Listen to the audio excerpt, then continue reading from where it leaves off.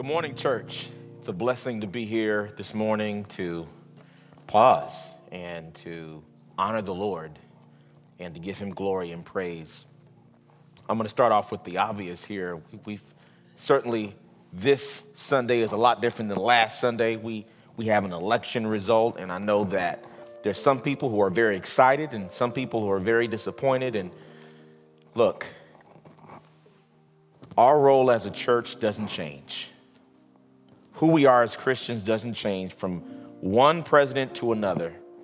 We still have a responsibility to follow Jesus and to be salt and light in the earth. And I just want to bring a little bit of perspective because I know, look, we have an election result, but it's still a country that's very much divided. And unfortunately, what breaks my heart is to see Christians at each other's throats over politics. That just isn't appropriate. And I want to just put something in perspective. This isn't my message, but I just want to give you some perspective on this just really briefly.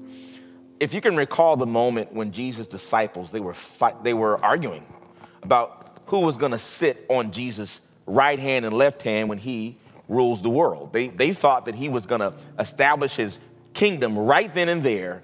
And they were like, Jesus, when you take over Rome, when you take over the world, I want to be over here on your right hand. I want my brother on my left hand. And some of the other disciples got word of that, and they got angry at those disciples for even posturing. And it was this big debate. So essentially, they were arguing over politics. But look at Jesus' response. And I'm going to go to Mark 10, verse 42.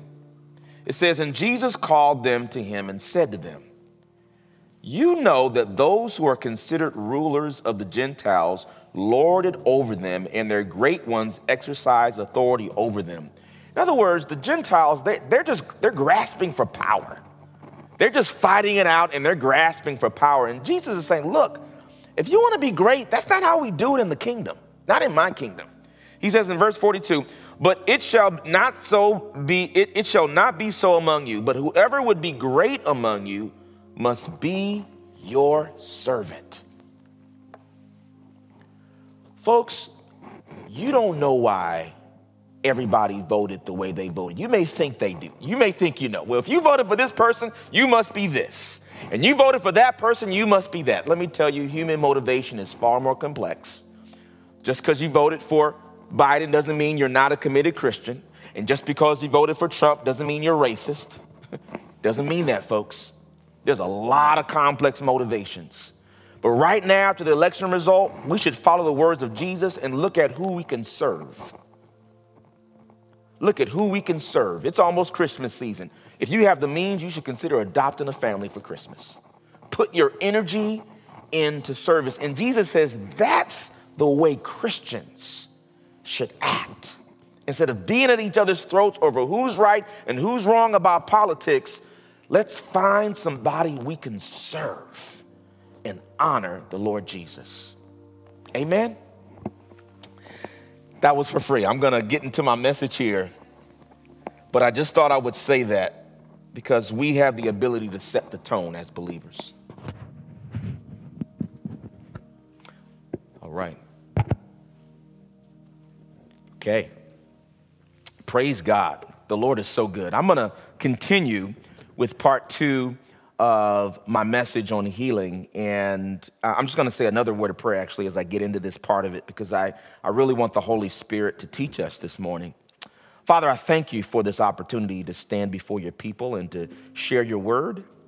You're such a great teacher, Holy Spirit, and we're trusting you to feed us, to teach us today about what your word has to say about healing. Help us to receive what you're saying to us. In Jesus' name, amen. Praise God. So I'm going to pick up from last week where I was talking about healing, and really important topic, and been my intention to address this topic for a long time, and actually especially now that we're dealing with a pandemic, and some people may say, how you have the audacity to get on this topic even now. Yes, I do, because it is first of all, healing is something that is part of the ministry of Jesus, and we need to understand what that means, and how we can access it.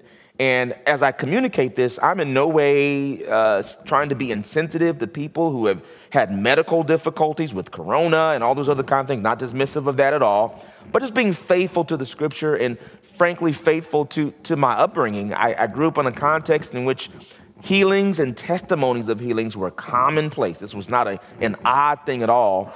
And so I'm simply sharing with you what I see in the Word, but also what I've grown up seeing, and to really have a balanced perspective. So let's get into this today. So last week, we began to lay a foundation for the idea that God heals people physically today.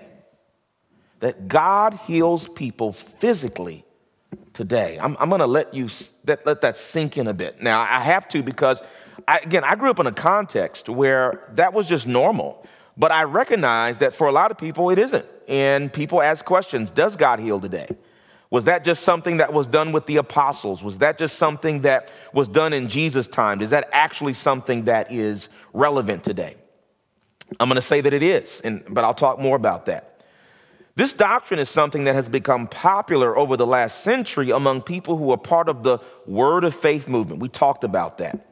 And among other things, the Word of Faith movement places an emphasis on the extension of God's promises of material blessings from the biological children of Abraham to the spiritual children of Abraham. Those promises include, but are not limited to, healing, physical protection, provision and financial prosperity, and also favor. And if you've grown up in this context, you're familiar with these things. However, over the last few decades, Word of Faith doctrines, churches, and preachers have become incredibly sensationalized. Some preachers and churches have even become exploitive, substituting an emphasis on the purity of the gospel with a focus on material prosperity. There are any number of preachers who have benefited financially by this exploitation. As a result, some people who might have been open to the prosperity message have become skeptical, and some who were skeptical have become harsh critics. And some of you may actually be in the viewing audience right now. They say, preacher, what are you going to say that's different than what I've heard? I've seen some of those preachers. They're hyping things up. I don't trust them. I don't think that's in the Bible. I get it. Just stay with me as we talk about this subject, and there may be something here for you. Some have even gone so far as to say that people who preach this message are false prophets. Some might even call me a false prophet for even daring to preach this message. I understand this kind of thing has been out for years in terms of people's perspectives on this. However, I have grown up in a household and church community rooted in the Word of Faith doctrine with a lot of balanced people. There are some nuts out there. There's some people who take this message and are really off base. They aren't grounded. They are not grounded in rational things. But I grew up in a community of people who believe this doctrine, and they were regular folks. They were regular folks. They weren't doing crazy things. They loved Jesus, rooted in Scripture, and they weren't outrageous. As a result, I'm here to present a more balanced perspective on the prosperity doctrine, especially as it relates to healing. This is why my approach is to appeal to your intellect as much as it is to appeal to your spirit. Now, as I said last week, many of you will need some mental preparation before hearing a pointed message on divine healing. Now, why am I so committed to this? As I told you last week, some people have the impression that, hey, there are people who preach the prosperity message because they want to hype people up, because they want to fly their jets, and they want people to give them more money. I can tell you that's not my motivation. I drive a Honda. I think my Honda actually has a dent in it, all right? I'm not trying to get jet fuel through this message. I really want to help you. And let me tell you something. For some people, this message is going to save your life. It's going to save your life. I know people, and in fact, I'm in the process of contacting people who have been healed supernaturally, and in those cases, their lives were saved because someone dared to believe God for supernatural healing. So, this lesson has two objectives, as I said last week. Number one, to demonstrate that developing faith for divine healing is biblical, practical, and beneficial. Number two, to foster reasonable expectations for divine intervention in the healing and recovery of your physical body. You hear that? Reasonable. Reasonable expectations. Reasonable expectations. I'm not asking you to throw away your medicine. I'm not asking you to stop going to your doctor. I'm talking about a reasonable expectation for divine healing in your body. Now, last week, the first principle we established in our healing teaching was the idea of being holistic. Holistic. Okay, very, very important concept for us to get in today, right? In a medical sense, holistic is characterized by the treatment of the whole person, taking into account mental and social factors rather than just the symptoms of a disease. Right? So you may have heard this before. You go to a doctor. Some of you go to a doctor who deals with holistic medicine. So they're not just dealing with the symptoms, but you may be going in thinking about one body part, but they're saying, but let me look at this other body part to see if it's affecting this. They may be looking at how you eat or the stresses in your life or all of the kinds of things that affect you. And in the same way as we think about divine healing, we need to think about it in the same way because all sicknesses aren't the same with respect to God addressing it. Why do I say that? Because some people are sick as a primary issue, and some people are sick because of a secondary or tertiary issue. That is to say that some people, their sickness is a consequence of their life just not being in disarray. It's one of any number of things that's falling apart in their life. Their finances may be going awry. Their relationships may not be going well. Then they're getting sick on top of that. And it's a multitude of things sometimes. And you trying to isolate the sickness doesn't get to the root of what's really wrong with your life. Have you met people like that? It just seems like everything's falling apart. That has to do with some foundational things in their life, less so the specific illness. Because their finances ain't right. Their relationships aren't right. They're stressed out. And everything's just snowballing. We also know in a more practical way. Say, for example, you can have stress in your life that can inflict sickness on you, right? And if you don't deal with the stress, you may even get supernaturally healed, but it'll come back. And of course, as we have documented in Scripture, there are some illnesses that are animated by a demonic presence. And you see in the Scripture, Jesus in some cases, casting out the spirit of infirmity. Now, just because you're sick doesn't mean you have a demon in your life. That's not most people, but that can be a source of sickness and disease. Now, in a theological sense, holistic is characterized by the multifaceted nature of the human experience on an individual level, which can be summarized as the spiritual, the psychological, and the physical. Paul alludes to this in one of his letters to the church in 1 Thessalonians 5:23. He says this, "Now may the God of peace himself sanctify you completely, and may your whole spirit and soul and body be kept blameless at the coming of our Lord Jesus Christ." And this is where many, certainly word of faith preachers, highlight this passage to talk about the tripartite person, right? So they see three aspects of the human condition: the spirit, the soul, and the body. Now, as we talked about last week, there are some traditions of Christian thought that say there's just a soul and a body, right? And your soul is the spiritual side of you, and your body is the physical part of you. And they don't really get into the mind aspect of it. Well, here, this is a trichotomous perspective, which says, wait a minute, there's a spiritual side, there's a physical side, and then there's a mental side, right? And the soul here would represent mind, will, and emotions. Now, I know that the way the word soul is used throughout the entirety of the Bible, sometimes it's confusing because it would appear as if the soul sometimes is being used as a spiritual aspect. And so there's debates among theologians about whether it's spiritual or mental, what have you. But I'm not gonna harp on that. What you might agree with me on, regardless of the terms, is that there is a spiritual side of you. There is a physical side of you. There is a mental, emotional side of you that needs to be addressed. So here are some key ideas with respect to being holistic. Number one, we must look at our healing holistically. Holistically. We must consider everything that's going in our lives. We must consider all the ways in which we're present in the world as we think about our physical healing, because our physical ailments in our body can be impacted by so many things, some of which are physical and some of which are not. But even when they're physical, sometimes they can be impacted by sometimes we need to have a holistic perspective on them. But here is the other dimension we didn't get into last week, and that is we must see the healer holistically, right? So you must see healing holistically, but you also must see the healer holistically. And who is the healer? It's Jesus. It's very important, and over the weeks to come, we're going to unpack this.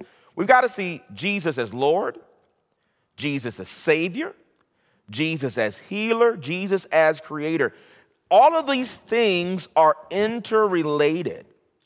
And I think sometimes when people approach Jesus as a healer, they don't bring together the fact that he's also Lord, that he's also creator, that he's also Savior, and that he is just as easily one as he is the other.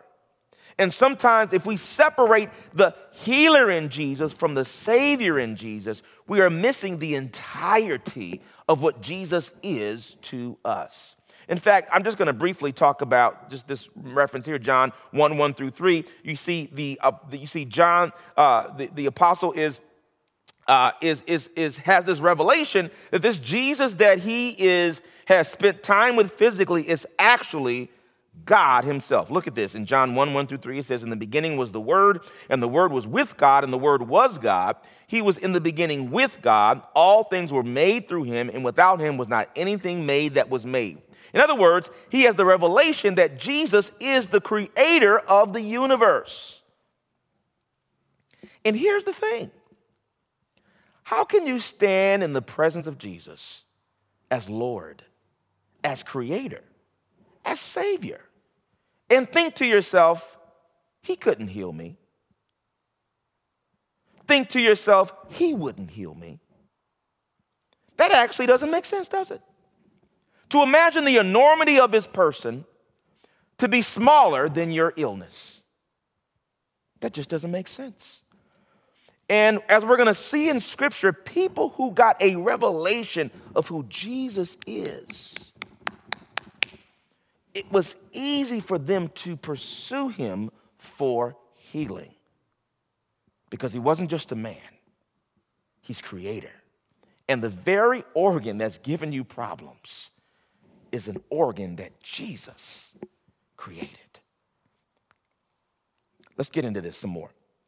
So these three, I actually mentioned four. These four attributes of Jesus are interrelated, as I talked about. The ease with which we see him as one is the ease with which we should see him as the other. Okay? Now, this is very, very, very important, and I'm gonna emphasize this so much, that the key to healing is to see Jesus. Jesus is where healing begins. Jesus is where healing ends. And the Bible talks about Jesus being the author and the finisher of our faith. We have to keep the focus on Jesus.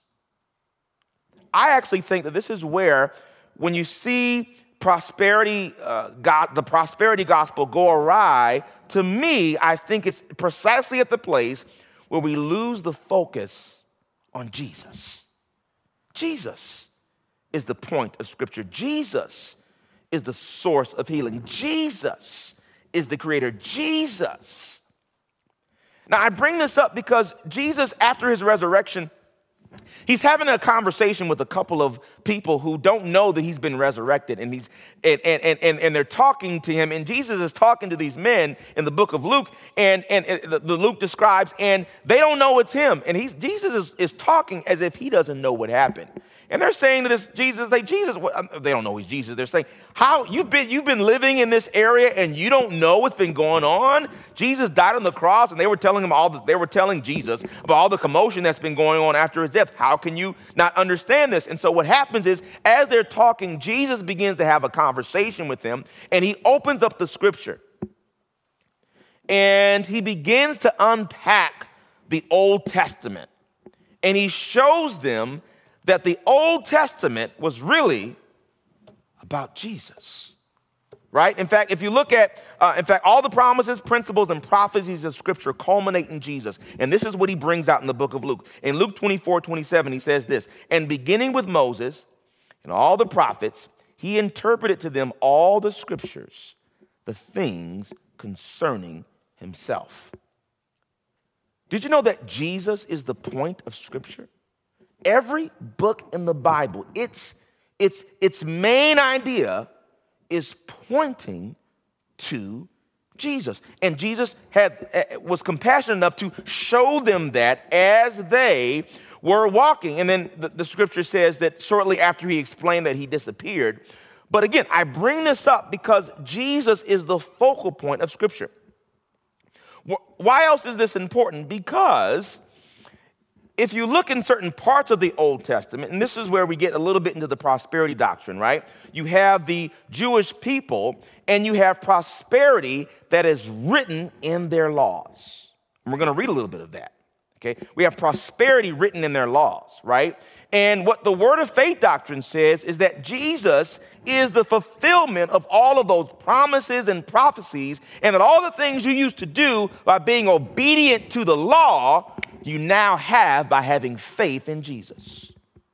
All the things the law promised you that it would give you if you were obedient are now available to you if you simply have faith in Jesus. In fact, the whole time, it's only ever been about Jesus.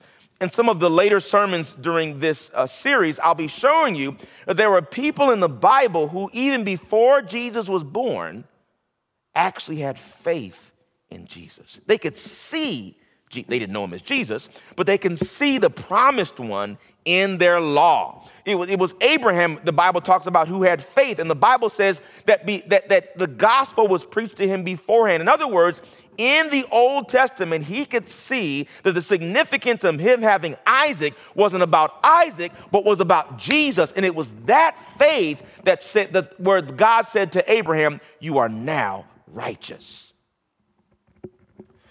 Now, let's look at some of this Old Testament law where these prosperity laws are written in the Old Testament. And as we're going to see, they're all fulfilled in Jesus, which is why when people say, if we have time today, we'll talk about the woman with the issue of blood. But why was she able to go to Jesus? And she's saying to herself, if I just touch the hem of his garment, if I just touch the hem of his garment. How does she know that? No one told her that. Why? She had a revelation of Jesus. She was like, wait a minute, the fulfillment of all of these laws is fulfilled in Jesus. And if I can get to Jesus, I can access the promises of the law. Let's look at this. God writes prosperity into the laws that govern Abraham's biological children. Deuteronomy 28, 1 through 14. Look at this. It says, if you faithfully obey the voice of the Lord your God, being careful to do all his commandments that I command you today, the Lord your God will set you high above all the nations of the earth. And all these nations shall come upon you and overtake you if you obey the voice of the Lord your God. Verse 3, blessed shall you be in the city. Blessed shall you be in the field. Blessed shall you be in the fruit of your womb, and the fruit of your ground, and the fruit of your cattle, the increase of your herds, and the young of your flock. Verse 5, blessed shall be your basket and your kneading bowl. Blessed shall you be when you come in, and blessed shall you be when you go out. And if you've grown up in my community with the Word of Faith community, you're familiar with this because people would say these things all the time. They would say, hey, the blessings are of Abraham, they're mine, and I'm blessed in the city, and I'm blessed in the field. Some of you know that famous Fred Hammond song, Blessed. He is quoting some of these passages. And why are people doing that? Because what they're saying is the blessings that are on the biological children of Abraham are also on the spiritual children of Abraham. Now, my focus today is not on all of those things. It's really on healing. I'm just giving you the principles that people draw from to access healing in the New Testament.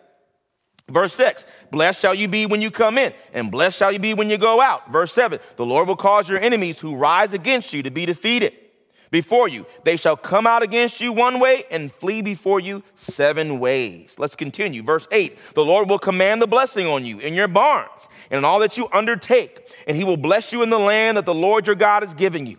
The Lord will establish you as a people holy to himself, as he has sworn to you. If you keep the commandments of the Lord, remember, in the Old Testament, all of this blessing is based on obedience to the law. right? But the difference is that when Jesus comes, it's no longer by works, it's by faith. I no longer have to, certainly we should be obedient because we love God, yes, but it's not a requirement to receive we're not earning the blessing. In the law, you had to earn the blessing. But under the Spirit, you simply have to have faith in Jesus because he is the blessing. Jesus is the blessing. Let's continue. The Lord will establish you as a people holy to himself. In verse 9, as he's sworn to you, if you keep the commandments of the Lord your God and walk in his ways, and all the peoples of the earth shall see that you are called in the name of the Lord, and they shall be afraid of you. Verse 11, I'm reading from the ESV, but it's giving me the word here. And the Lord will make you abound in prosperity. The Lord will make you abound in prosperity. Now listen. These are promises to the biological children of Abraham, and certainly there are theological debates that say, hey, well, that just applies to Jewish folks. That doesn't apply to people who aren't Jewish.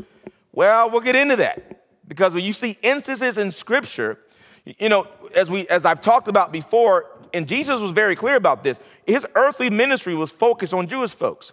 But you see instances where people who weren't Jewish, they came to him and they sought to be healed.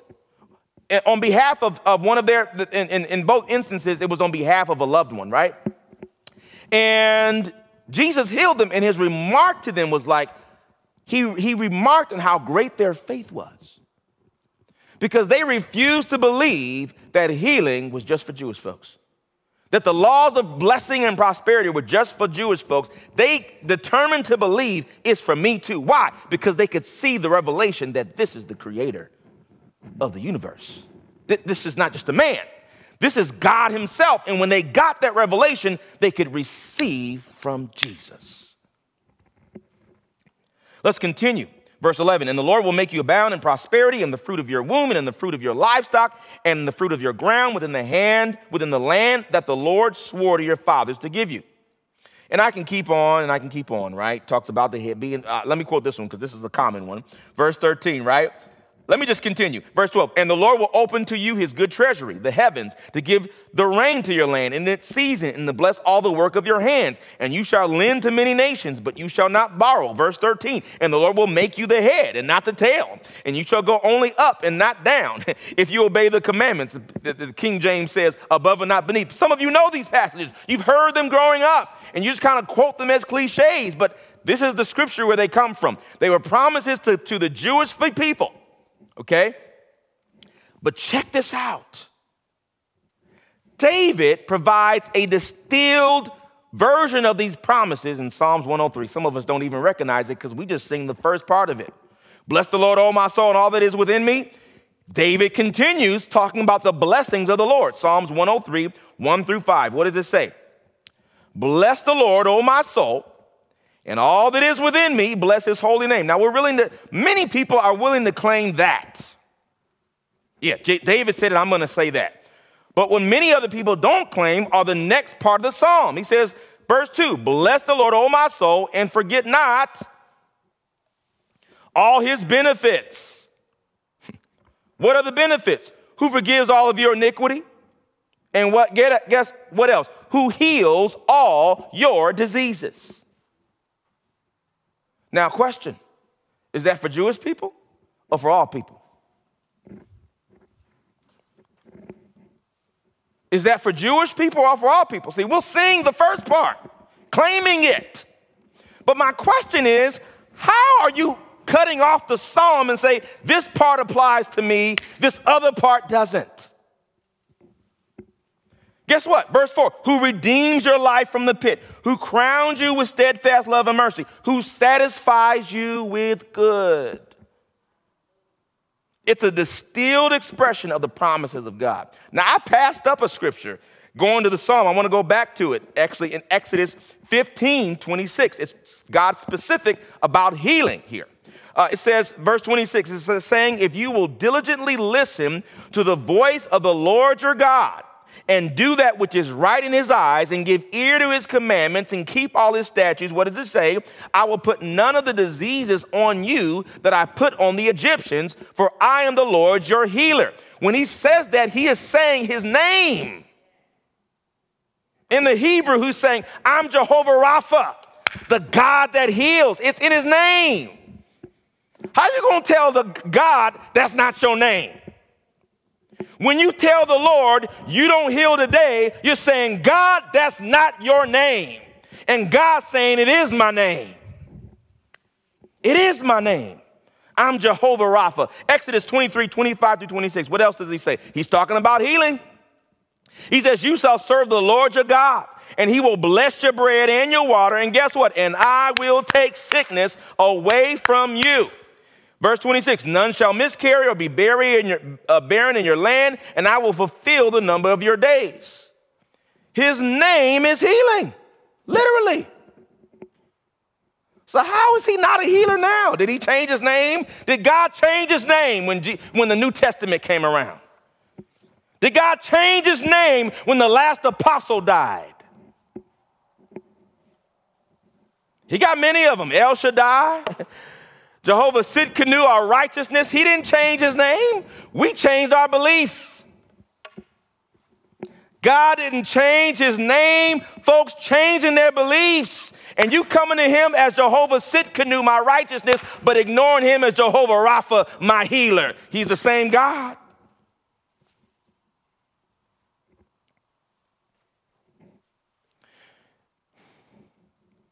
And what we see in the New Testament is that all of these blessings and all of these promises culminate in the person of Jesus. You may not remember all those other names, Jehovah Rapha, Jehovah Sidkenu. All you got to know is Jesus. If I can get to Jesus, the woman of the issue of the blood, she said, if I can get to Jesus. If I can get to Jesus, that's the name you got to know.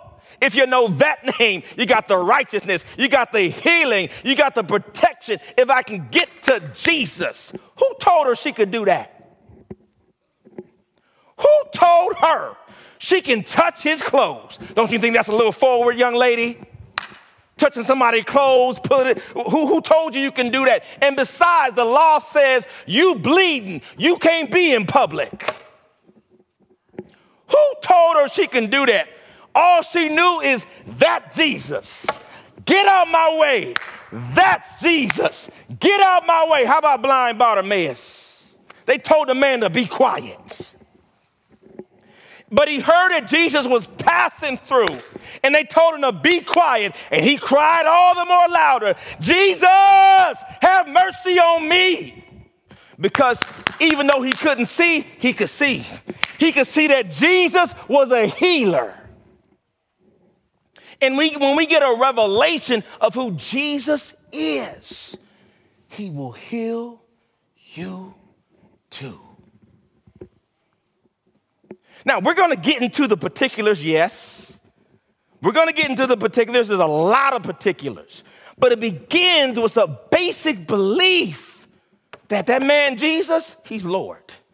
He's creator. He's savior. And guess what? He's healer. He's healer.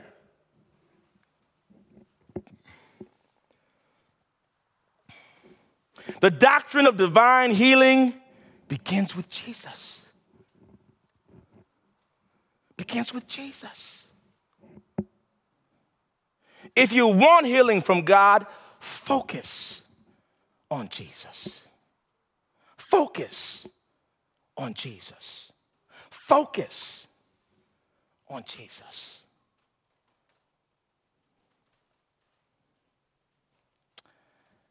Oh, there's some details I want to get into today. I'm going to save them for next week.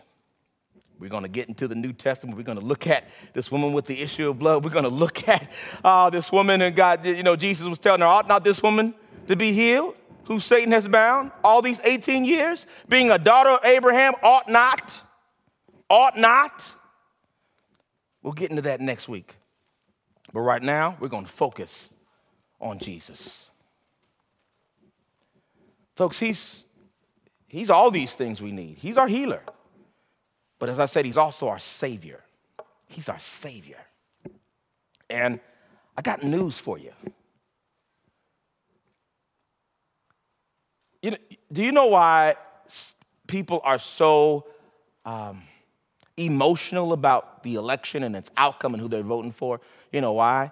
Because for many people, this is all they've got. Their only hope is if something happens on earth that saves them. And if they don't get the president they want, they don't know what they're going to do. But see, this world is passing away. It's temporary. It's not going to, it's decaying. And Jesus entered human history as a human being. Jesus is God, but he came as a human being, entered into human history, and made this declaration. I'm the one you're looking for. I'm the one you're looking for. I am king of a kingdom that will settle all of this. All of it. This group fighting this group, this issue over here, some people have, some people do, all that kind of stuff. My kingdom settles all of it. But check it out. All you got to do is submit to me. Follow me. Now listen, here's the reality. When we're born, we are born enemies of the state. We inherited the sin of our forefather and foremother, Adam and Eve. And their sin was passed on to us. Even though we didn't do what they did precisely, we've inherited their status. And Jesus, the king of his kingdom, says, I pardon you. I pardon you. I'm going to pay the debt for your sin by being punished for what you did. And because of that, I now pardon you. And all you have to do now is accept the terms of his pardon. He's done it already. You can't be good enough to be righteous before God. Jesus says, I'm going to give righteousness to you as a gift. It's a gift. It's a gift. All you need to do is believe in me. Folks, we've had an election result, but it's still a divided country. And Jesus is saying this to everyone. He's saying, hey, look at me. Look at me. Jesus is saying, I'm Lord. And in me, you'll have peace. In me, you'll have joy. Regardless of the outcome, regardless of who's president now, regardless of who's going to be president 4 years from now, it's in me you'll find peace, Jesus says. And if that's you today, perhaps you're a person who has never come to faith. Perhaps however your life has gone, you've never been a person who has made a commitment to follow Jesus, and you're hearing this invitation and you're compelled to say yes to it. I'm talking to you. But I'm also talking to people, maybe you've grown up in the church and it's just sort of been something you've been doing because your family and friends have done it. And I know about that.